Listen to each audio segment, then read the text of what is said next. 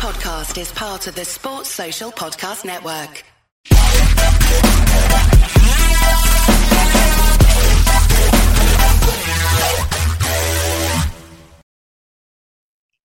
I haven't been able to wrestle for the past few months, but my knee's feeling a lot better now, so I'm hoping to get back to wrestling in the next 4-6 weeks, maybe, depending on how well I heal up and how that works out for me.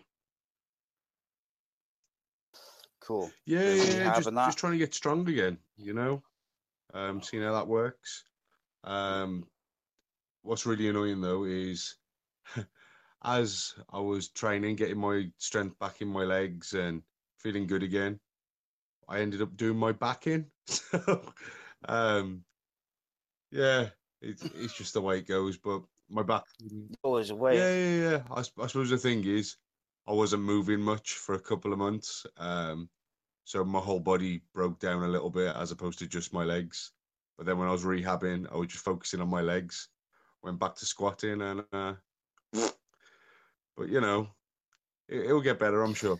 Yeah, that's I the same. Yeah.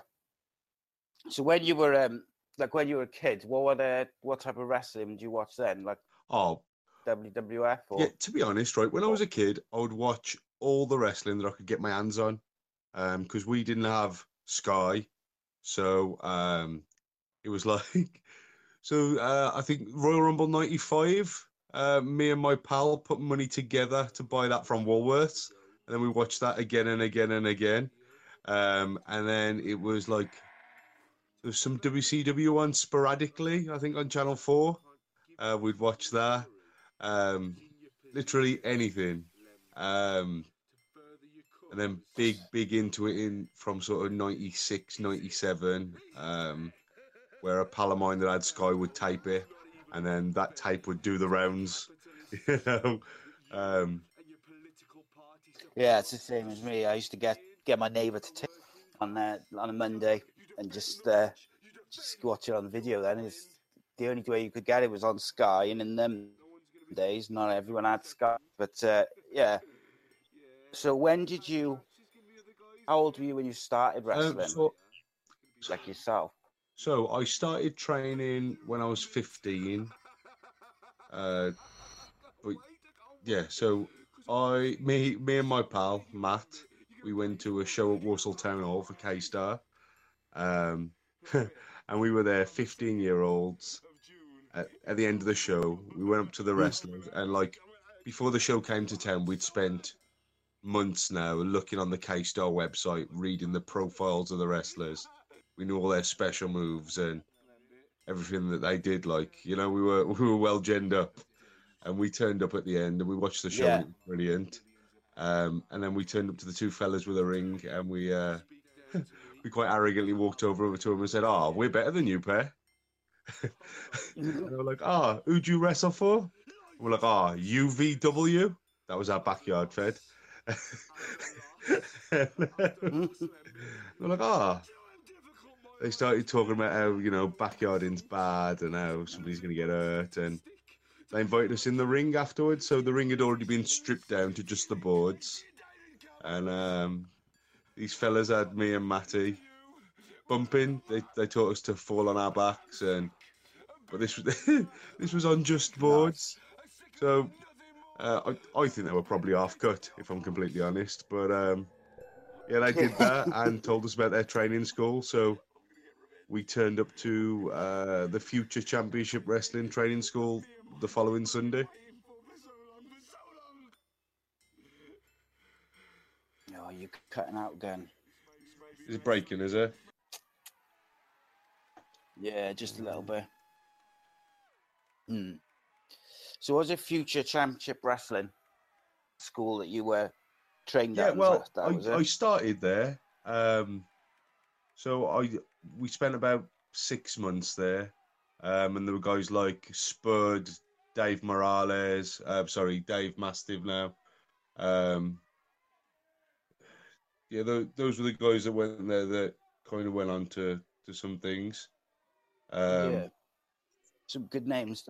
I like the NXT Yeah, the UK stuff. It's good. Dave Mastiff. yeah. They're the guys that have gone on to do some things. But yeah, so I stayed there for about 5-6 months. And being 15, I thought I thought I knew best, and went on to K-Star Wrestling Training School because I thought I wasn't getting the opportunities which I thought that I was due. Obviously, I wasn't due them, but I figured, I was as big as the guys that were on the shows, the adults. In training, I felt that I was putting in as much as them, but I wasn't being afforded any opportunities or anything, or I felt I was due a rumble at least, but no. So I started training with K-Star then, and I got my debut with those guys within a couple of months on an academy show in front of maybe 20 people. Done that. I also got before that they had me as a bodyguard because I was big. So I'm walking around in, it would have been 2001 maybe, with a suit on and a headphone in my ear, sunglasses on, hair slicked back, like you're the bad guy from the Matrix. Yeah, I know. Yeah, so I'm walking around like him, being a bodyguard for Sal Americana, and you could hear people in the audience all doing impersonations like Mr. Anderson, Mr. Anderson, Mr. Anderson. I'm thinking, this is the bollocks. This is, Yeah, be loving that.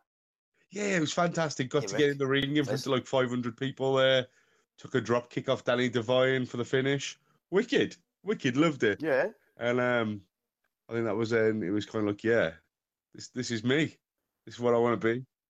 Like before that, I'd done some acting and sort of toured around with, the kind of the acting that goes into schools and does plays on like bullying and stuff.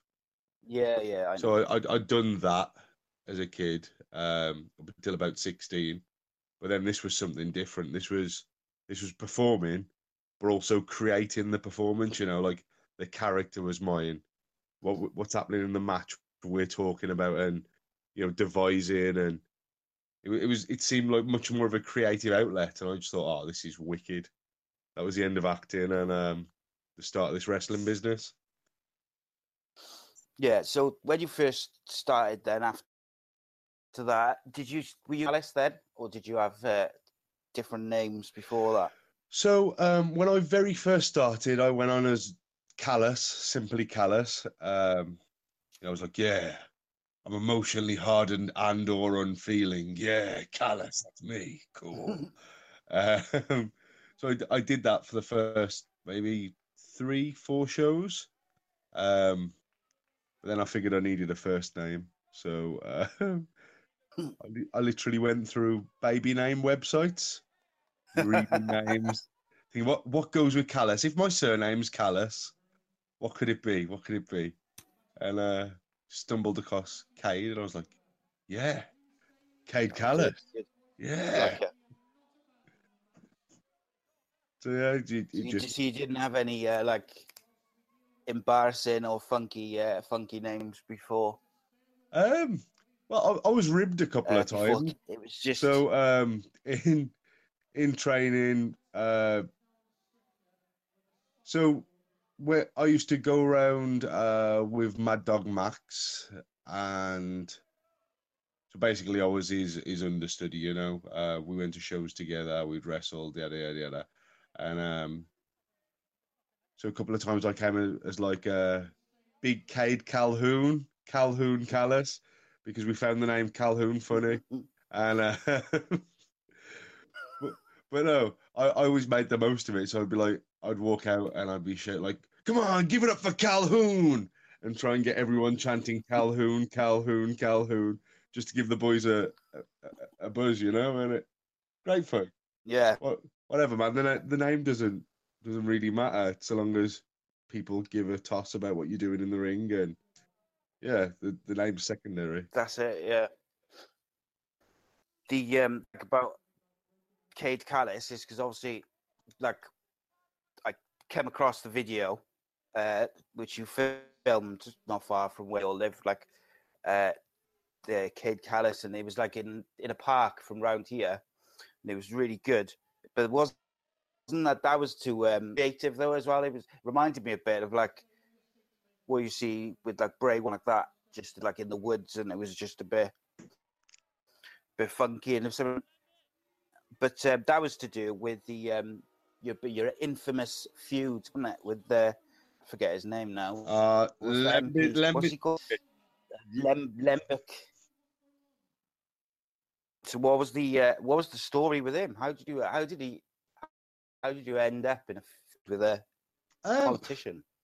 Well, so what happened is in Welshpool, that was kind of like a joint venture with some music promoter that lived in Welshpool, and Alan, the promoter of Welsh wrestling. So the Welshpool promoter knew Lembit Opik, where he was the MP for that area, and they just between them came up with this plan where Lembit was going to get involved, and it was going to get publicity, and it was going to, it was going to be big. Lembit was going to be in the papers. He'd get that, and we'd get a sellout show from it, basically. So when he first came in, he was very respectful and kind of like, yeah, and anything I can do.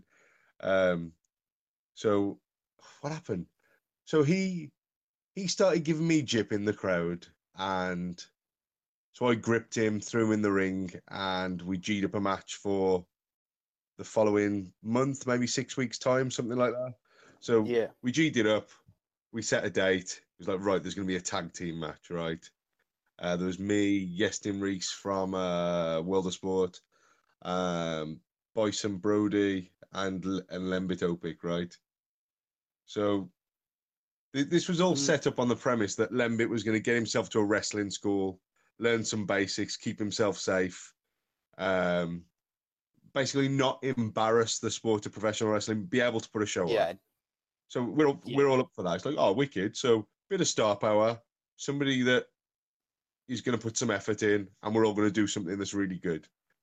Brilliant. So 6 weeks turn up, and Lembit hasn't managed to get to a wrestling school at all. So he's done nothing. And at the time, I was so serious about pro wrestling. It was just after I had a trial with the WWE, so I was well up for it, and I was like, well, look, we're not embarrassing professional wrestling. We're not taking away from the show. There's no way I'm going to do something that isn't 100% legit. And if you can't protect yourself, then that's on you, buddy. That's on you.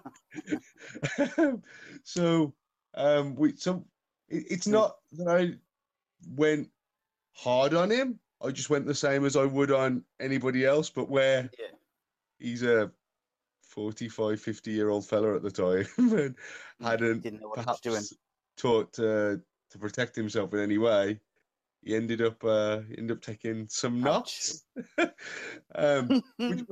which was great for the papers, and there's like a YouTube video with papers quite a few hits and stuff. So that was kind of my little 15 minutes of fame. So I had newspapers that somehow got hold of my phone number, and they're asking to interview me as I'm like walking to the shops and stuff. And I thought, I'm going to be on Celebrity Big Brother this year. This is amazing.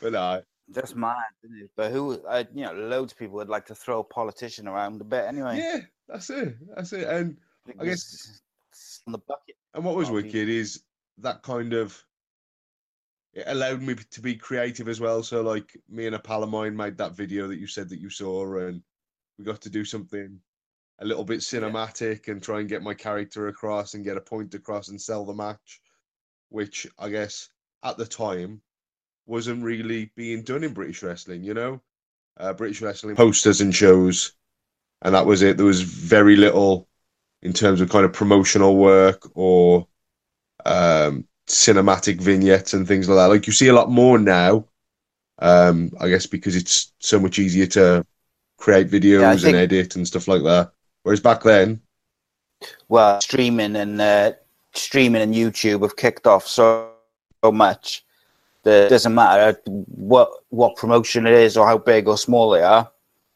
You've got the capabilities to put videos out and actors and different stuff and storylines, even if you just do shows month to month and it's not on TV or anything like that. You can do stuff to enhance it, and like the hardcore following of every sort of promotion, no matter how big or small it is, has got they've got their hardcore following who go to those every time they come into town, and you just hope it sort of spreads, and the more people who care, the better, I guess. And it's no, you're absolutely right. I guess as far as that's concerned, though, I'm a little bit of a dinosaur, so although intellectually, right, I know how important a brand is and how important putting stuff online is, and just keep that brand exposure. That's the word they use, brand exposure. Yeah. In my dinosaur of a wrestling brain, I think, right, wrestling's about bums on seats, a full hall, putting on a great show and getting those people to come back, return business. So if you make people care about characters, they'll come back when you're there in 2 months' time because they want to see what happens with those characters. They want to see what happens when the big baby face that's won for the past 3 shows goes against a big villain that's won for the past 3 shows. So simple stories that people almost come up with themselves.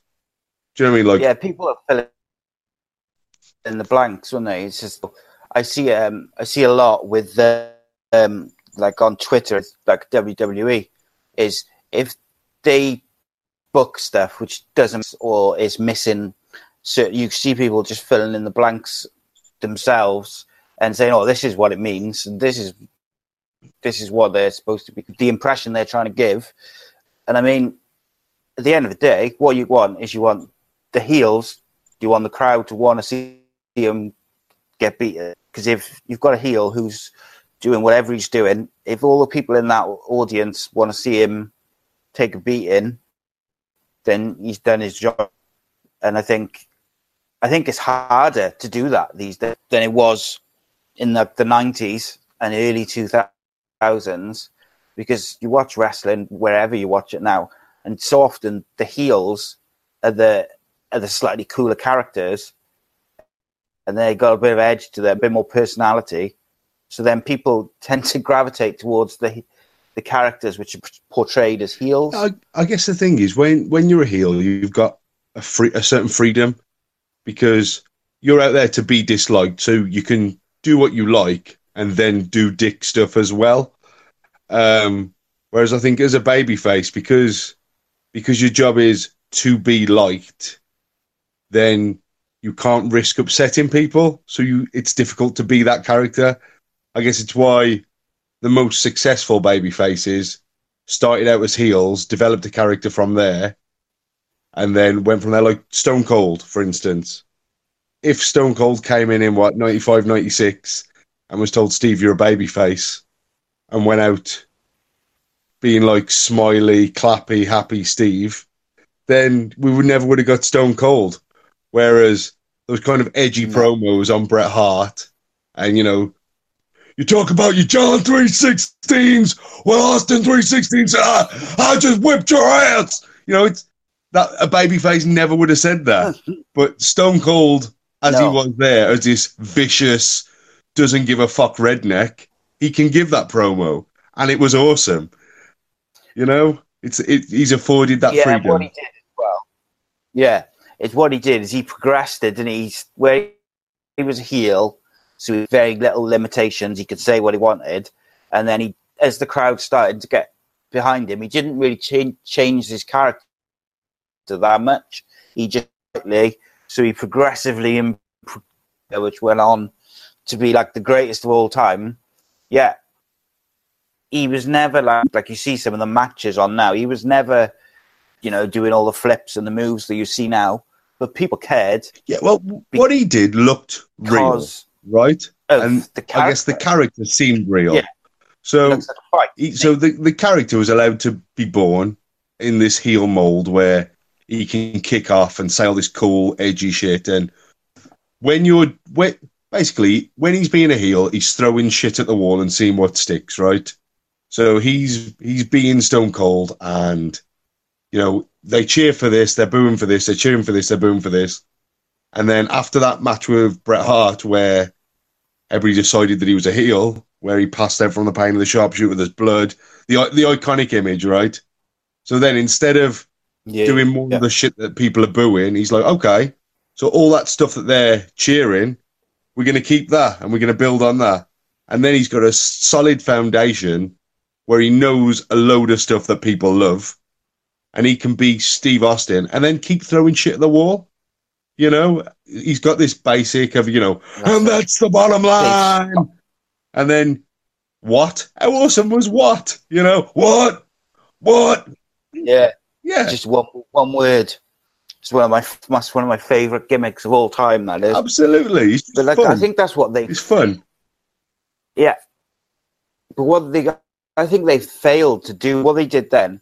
They did it with The Rock as well. When they brought The Rock in as Rocky Maivia, he came in, they thought he was going to be this big baby face, and everyone hated him.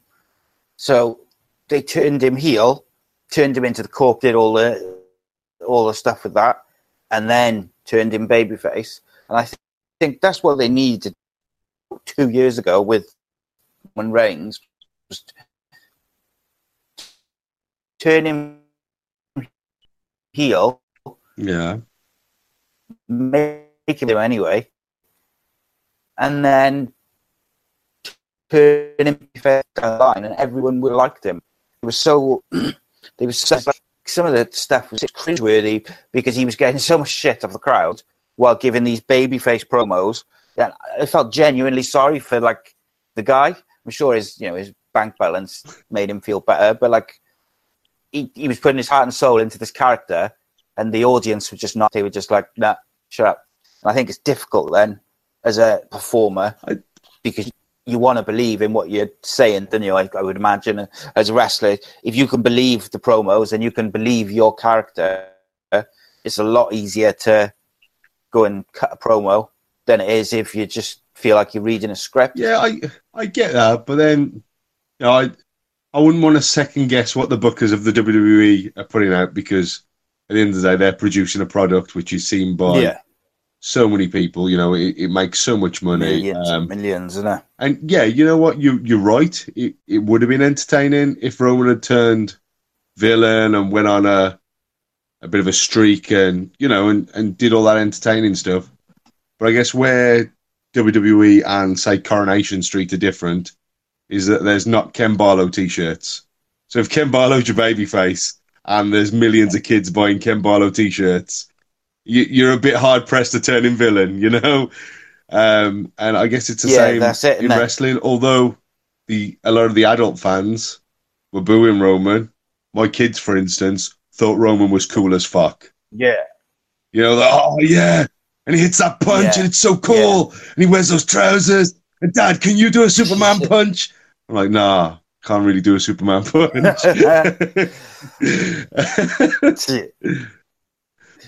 Jesus. Yeah, I wasn't a fan of him. I like my favorite in the WWE these days is Bray Wyatt. Because I find him just interesting, and I just find him he's just something different to everything else which is on there. But, it's this character, isn't it? It didn't matter what character it is. It could be anything. It's money. It doesn't matter if it's, like a small promotion or a big promotion, whoever it is, the audience to care about the wrestlers, because if they don't, you can't progress. You can't go to bigger venues, saying what you're doing. You need people to care. And I guess as bookers and whatever it is, that's the biggest challenge, is trying to get people to care. And I suppose, especially if you have people show with a family member or a friend who are a bit like, oh, wrestling, oh, that's fake, or this or that, and they're not really a fan. They're the ones which are hardest to rope in. So I was going to ask you this question: if you had to show someone who's a non-wrestling any clip from over the years to try and turn them into a fan, what would you show them? I don't know. It's a tough one, isn't it? It's a tough one because it's like, do you show them Mick Foley jumping off, well, being thrown off the top of Hell in a Cell and say like, oh, look at that? Do you show them something more athletic? Like, yeah, it's tough. And I guess a match in itself isn't the whole thing. Like, you show somebody just the fight scene from Rocky, and nobody gives a fuck. It's just a boxing match. But with the 2 hours before, with Rocky's rise and picked from obscurity and all that build up. It's the build up which makes the match matter. So I think a match in and of itself is difficult to show somebody. Whereas so my favorite match of all time is Shawn Michaels Undertaker, the first one from WrestleMania. The recent two from WrestleMania before Shawn retired, and that match to me is cool and the build-up's awesome with just the whole highlights package. That's cool. So I'd maybe show that, or Austin Rock from, I think it's WrestleMania 18. Yeah, with the Limp Bizkit build-up video. That's cool as well. That's cool. It's so good. Those like little preview packages before the matches, especially at WrestleMania. Even if it's a match which they just got this talent of making those videos, and the music fits. And my favorite is I like Ric Flair and Shawn Michaels, where Flair begs him to super kick him, and he's like crying because he knows this is his last. But then if you just gave that match to someone to watch without all the build up, they'd be like, well, why I didn't make it? But if you watch the whole build up to it, and like Ric Flair retiring and all that type of thing, it's like a big little story. Context is key, isn't it? So you look at that match, and it's just two older men having a scrap. But when you look at it in the context of, these are two of the very best wrestlers of all time over the past 30 plus years, and they've done everything. They beat everyone. They've had this feud going on for a while. And you're thinking, this is huge. This is one of the most decorated careers in all of professional wrestling, potentially ending. Then all of a sudden those two older guys fighting takes on so much more. I think unless somebody's invested in that and all the backstory, it's difficult for them to get into it. So get into it. It's hard then, isn't it? Because you haven't got the context to go and become emotionally invested in the characters or the story, because it's just two guys slugging it out, and rather than like everything in between. That's it, isn't it? With wrestling, you can do it on different levels. There's like an athletic contest and basically a stunt show. You can enjoy a 10, 12, 15-minute match of two guys putting on an incredibly aesthetically pleasing show, a performance, and that's cool. That's cool. And then you move on, or you can watch a Shawn Michaels, Ric Flair, where they're crying at the end, and it's almost like poetry, when that super kick's come in and Shawn's like, I'm sorry, and Ric's like, come on, do it. You're like, oh, it gets you right in the feels.